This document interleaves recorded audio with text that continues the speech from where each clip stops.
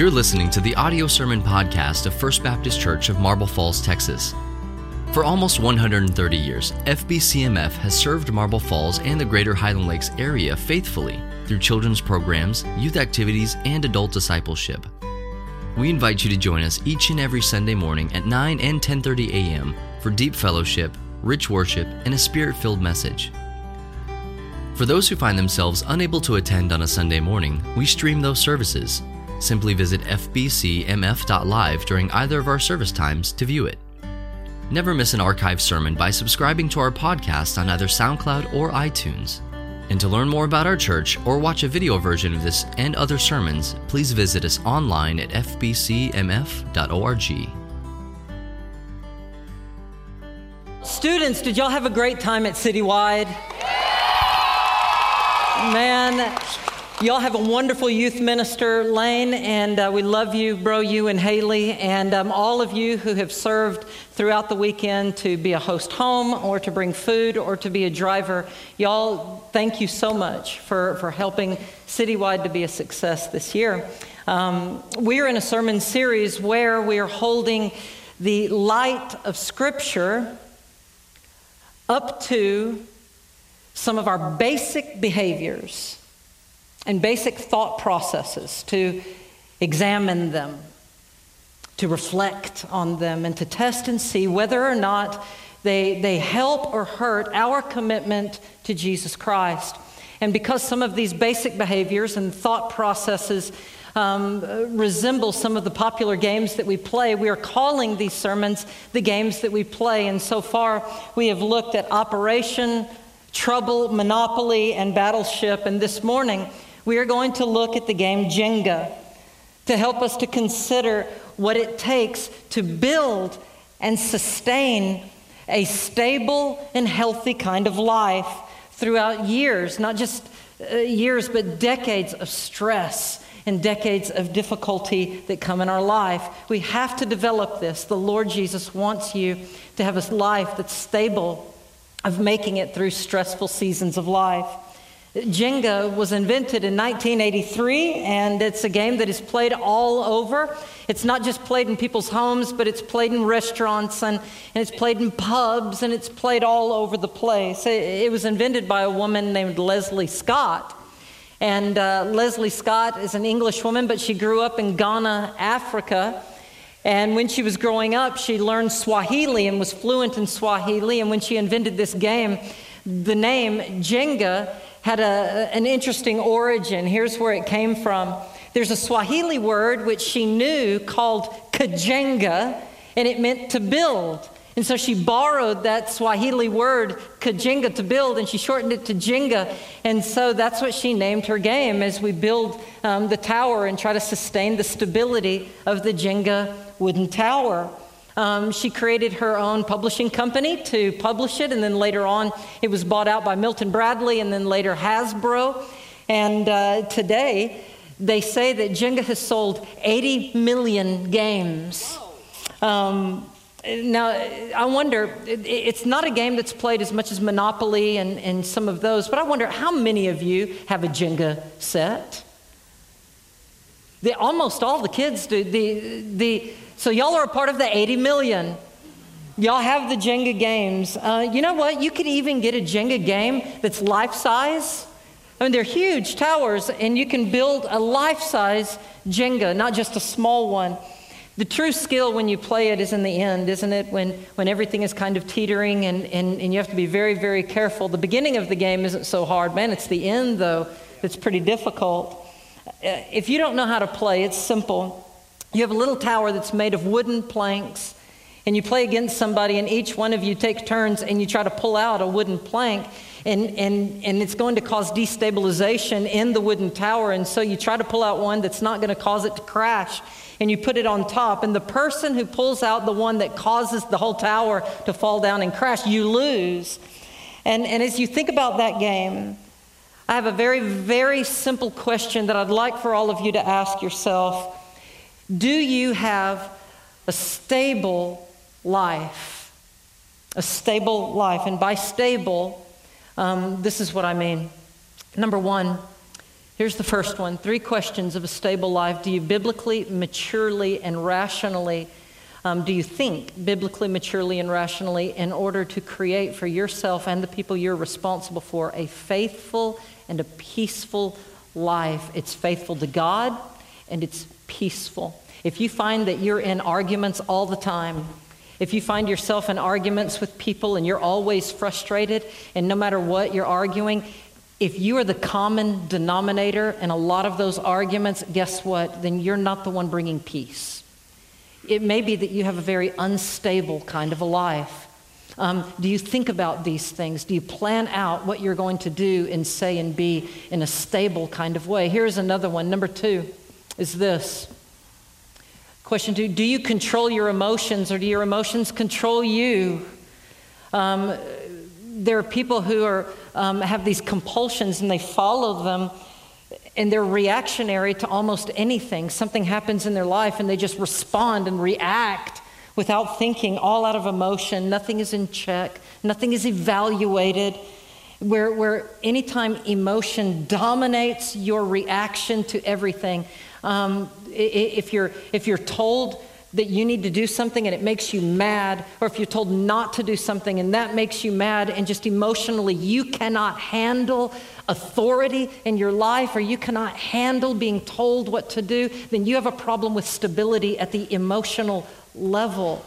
And here is another one that marks instability. Question number 3, do you make the kinds of decisions that produce a harvest in your life? Or do you continually make decisions that are creating many negative consequences for yourself? Now, as y'all think about all of these, I have a message this morning that some of you have been waiting for a long, long time, because your life might feel like it's very often on the edge. Where your life feels like you're teetering and wavering, and if somebody just pulled one more little bitty thing from your life, if you lost another thing, if somebody said one more thing to you, you are on the edge and you're about to explode. Something is happening where you can't lose one more little part, or your life feels like it is going to crash down all around you because you are on the edge. Have y'all ever met people who just live kind of on the edge all the time? Do you feel like, do any of you feel like your life lives kind of on this edge where you're teetering and you're just praying when you wake up in the morning, I just hope, God, that this is a good day because I can't take one more thing that happens. Maybe, though, that's not you at all. Maybe where many of you are this morning is you don't live on this kind of ragged edge, but you have friends who do, or you have people related to you do, and you know all of these people who just seem to live their life from crash to crash. Their life is like a huge roller coaster where they build up and then they crash again, and they build up and they crash again. They're prone to drama, and they're prone to crashing and getting mad. Y'all may not know anybody like that. I know a couple people who live from crash to crash, and that instability is really hurting their life. They can't ever seem to be consistent. They're either way, way too high or they're way too low. And it's either you talk to them and something is always an issue. You ask them how they're doing and they never are like, man, I'm okay. No, it's always something for them. If y'all have people like that in your life, how do you minister to them? What do you say to them to help balance them out a little bit and bring stability to their life? I believe that the Word of God, and I believe that I have witnessed over and over again that when somebody truly follows Jesus Christ as their Lord, it not only saves their soul for heaven, but it stabilizes their life. I have seen this. When you commit your life to Christ, it may not make you healthy and wealthy, but it will get you off of the roller coaster. It'll do that.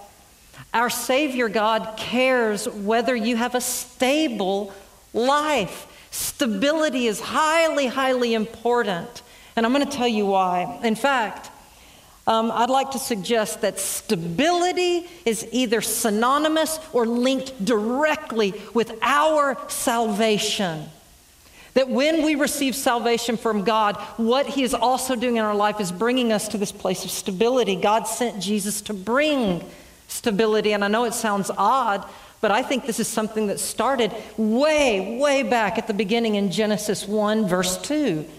In the beginning of Genesis, it says, "Now the earth was formless and void, and darkness covered the face of the deep. And then God said, 'Let there be light.'"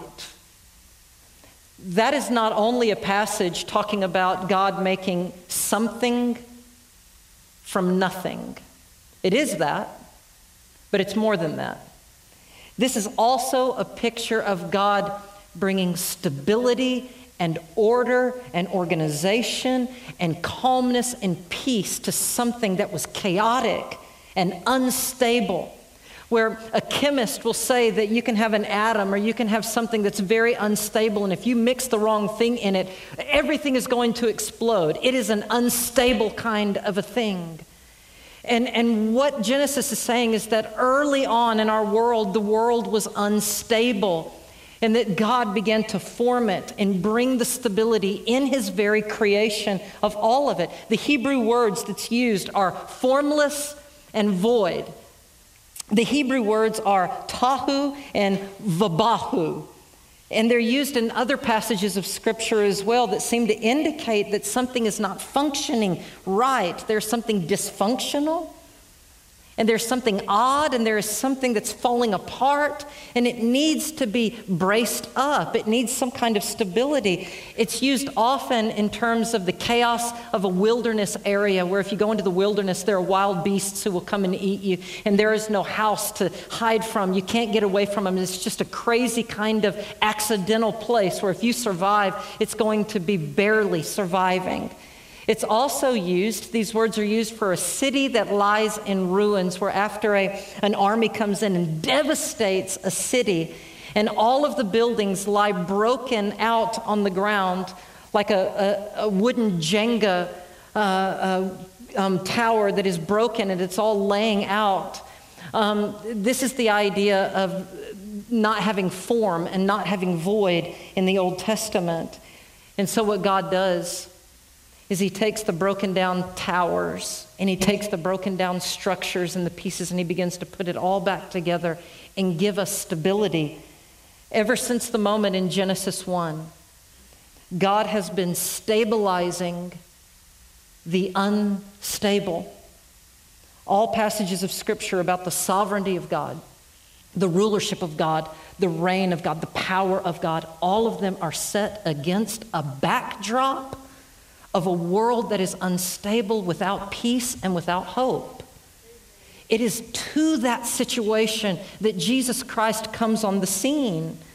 And so when Jesus comes in, what he does is he continues the theological, practical work of the Father by bringing stability to all of the things that sin made unstable.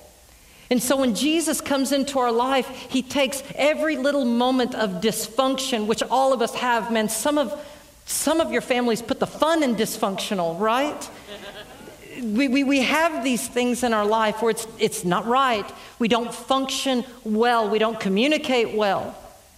Maybe that was passed on to you from generations. And when somebody says something to you, you do not know how to communicate well. Dysfunctional. Some of you don't know how to have a good relationship with somebody that's mature and solid because you're selfish in the relationship. It's all about you and your ego. So that is dysfunction in relationships.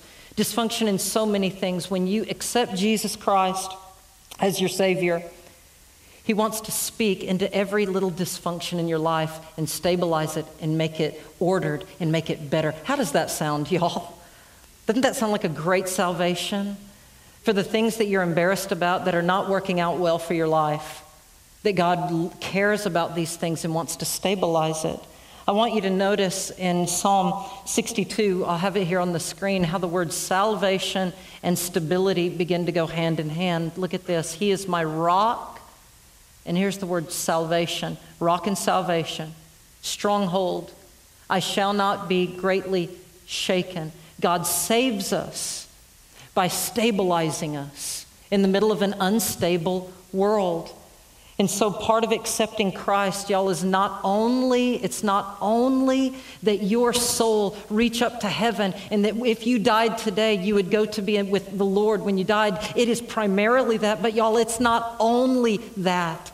John 10:10 said that Jesus came in order that you might have life abundant and full. God wants your life to be a stabilized kind of life as well. In the New Testament, in Romans, it says, now to him who is able to establish you by his gospel. The word establish means to make something solid and make it immovable. Like if you've ever dug a post hole and you get a big post and you put it in the hole and you fill it with cement and you let it dry. And man, you can go and push and you can't knock it over. It is a stabilized kind of concreted in post. God wants you to be a strong, concreted in person who is concreted into the will of God. So when he says, this is my will for you, he wants us to have concrete forming around us, established deeply into what he calls us to do and what he calls us to be. And then we are stable in that. And so God concretes us into his will, which makes us steadfast and it gives us peace. And here are just a couple implications of the stability that the Lord wants you to bring. So the question is, well, so what? What does it mean for my life? Here is a huge, huge one. That when you accept Christ and he gives you his stability and you live in that stability, it does this. It makes you the kind of person who is dependable. Dependable. When Jesus makes you his and you do not live a selfish life, you become dependable. You're dependable when you live for Christ in your marriage because you won't have an affair. You are dependable. If any of you have ever tried to depend on an unstable person, y'all know how frustrating that can be. I had a friend in college who was exceedingly unstable. He rarely showed up to class. He would call us at all hours of the day and night because his car would run out of gas somewhere around Abilene. He had issues all the time with stuff. I mean, he would. Y'all know what? If you ever run out of gas, that is irresponsible. That's what I think. It's not good. I had a vehicle and my gas gauge was broken for a decade and I didn't run out of gas. Yeah, I knew. The truck got 350 miles on a tank of gas and I watched the odometer and I do the odometer thing. And when it got to about 300, go put gas in the truck. It's not rocket science. You don't have to run out of gas. Especially if you're in college, you don't run out of gas. Especially. This dude, it's not like it just happened to him a couple times. I mean, he's calling us often. Hey, come get me. I'm out here on Ambler near the bingo hall. Come get me. I run out of gas. Unstable, man. So I have one class with this joker. And the professor has a project and everybody has a partner. Guess who's my partner? Run out of gas. Mister, I can't come to class for a month because my girlfriend broke up with me. That's who. Unstable people are not dependable. They can't keep a secret. They gossip about you. They don't make any positive contribution to anything. They're unstable. Other people are always having to fix and go behind them and fix what they do. And here's the thing. In the kingdom of God, Jesus wants to come into your life in such a way that you become an immovable, dependable person so that people can lean against you. If nobody can lean against you, what good? What good are you doing? You have to be capable of being so stable that when other people have needs, they can rely and depend on you. In the church, we are called to be a community. And I know this, that if we're called to be a community as First Baptist Marble Falls, all of us together, we have to be the kind of community where one person can lean on another. But if we're all falling apart, if none of us are stable, what kind of a church of Jesus Christ are we going to be? And God gives you the Holy Spirit. We can be stable. We can be dependable. Here's another one, and I love this one. God also wants you to be stable so that you will not fall apart when difficult things happen. Not if, but when difficult things happen and when great stress comes upon your life. When your life goes sideways and it was unexpected and you didn't know it was going to happen, are you able to keep moving on? And let me draw a distinction. In your life, it is okay to be disappointed, but Christians, it is not okay to be devastated. You cannot let your life fall apart when God gives you the Spirit to stand strong and to have perspective about things. I want to tell y'all about one of our youth who I'm exceedingly proud of because I believe that he's very, very stable. A few weeks ago, during our very first football game that we had here in Marble Falls, Braden Whiteside suffered a concussion. He didn't want it. He didn't expect it. It's his senior year, and his team is good. They're doing well. And he gets hit, and then he finds out the bad news, and then they keep holding it out, then hold it out more. And let me say this. I think it's very smart to hold somebody out if they demonstrate a concussion, because I'm one of the crazy people who believes a brain is more important than anything else. And y'all are with me in that. And I'm very thankful that football today and that our coaches today and everybody really cares about things like that. We care about it, and I'm glad because you men know when we were playing football, they didn't care about those types of things. I mean, not even a little bit. They would make us hit head to head with cheap helmets that they found like in a garage somewhere. And I mean, there were concussions everywhere, but you didn't know it. We didn't talk about it ever. When I was in high school, I was playing football for Port Isabel, and we were in the playoffs, and we played Rockport Fulton, and Rockport Fulton had a guy named Dat Wynn that was playing.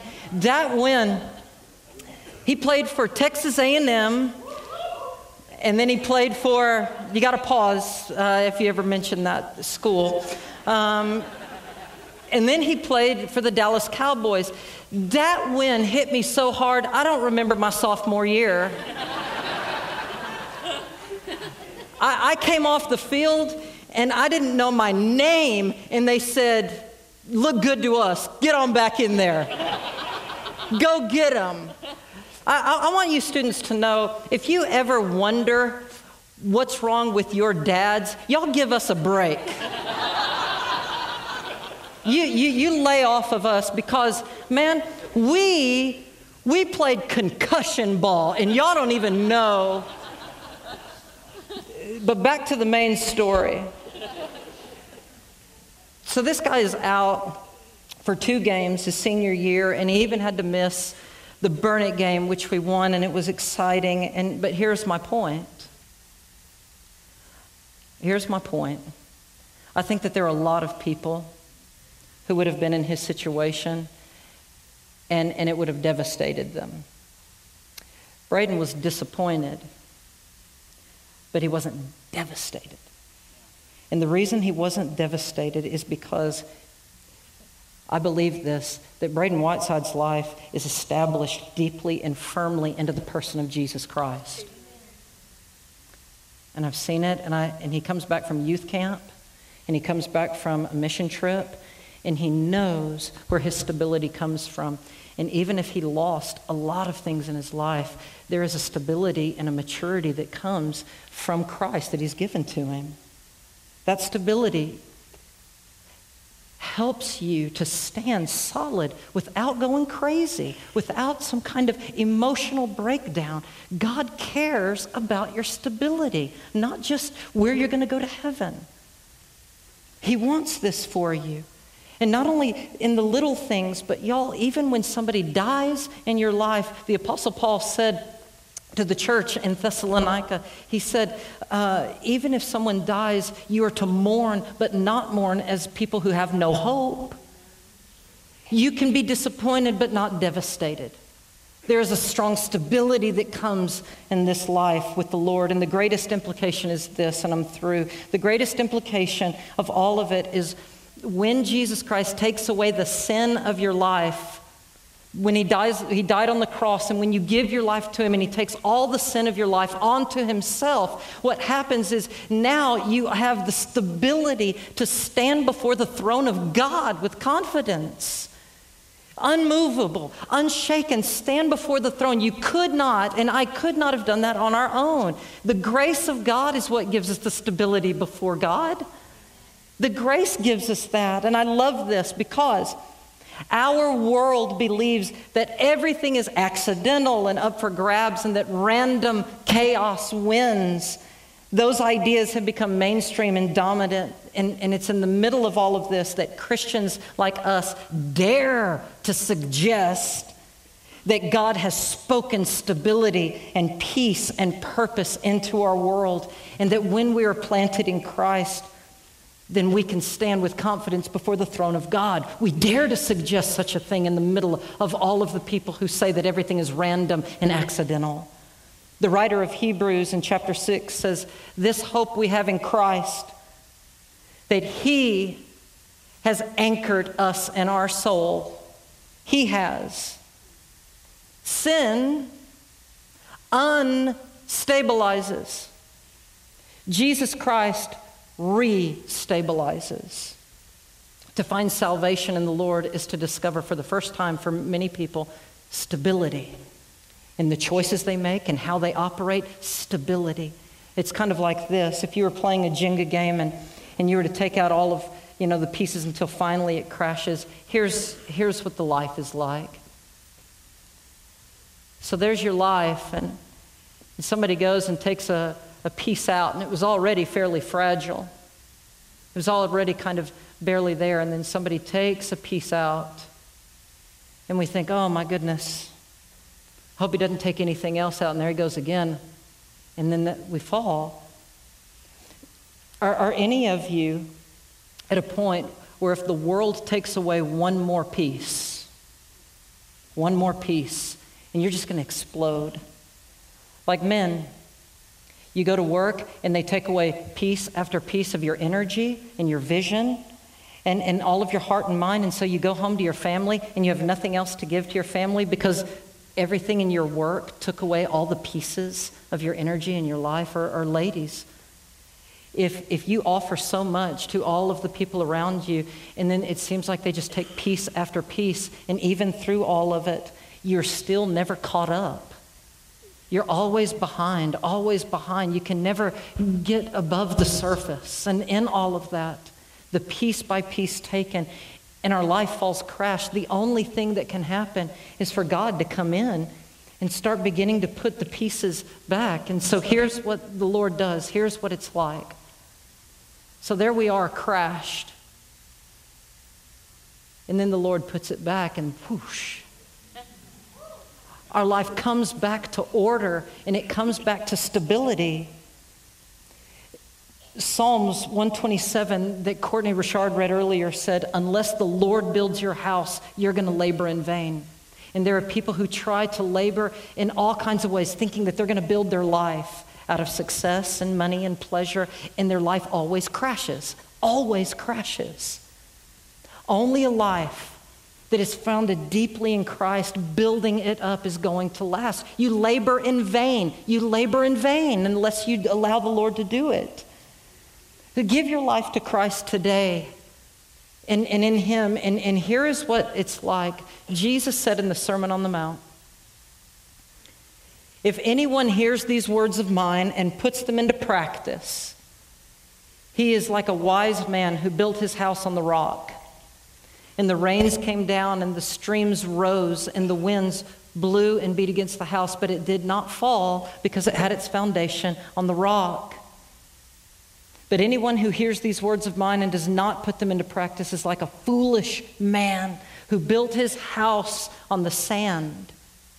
And the rains came down, and the streams rose, and the winds blew and beat against the house, and it fell with a great crash.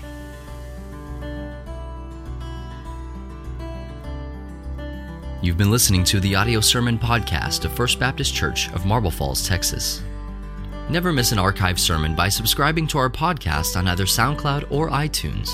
And to learn more about our church or watch a video version of this and other sermons, please visit us online at fbcmf.org.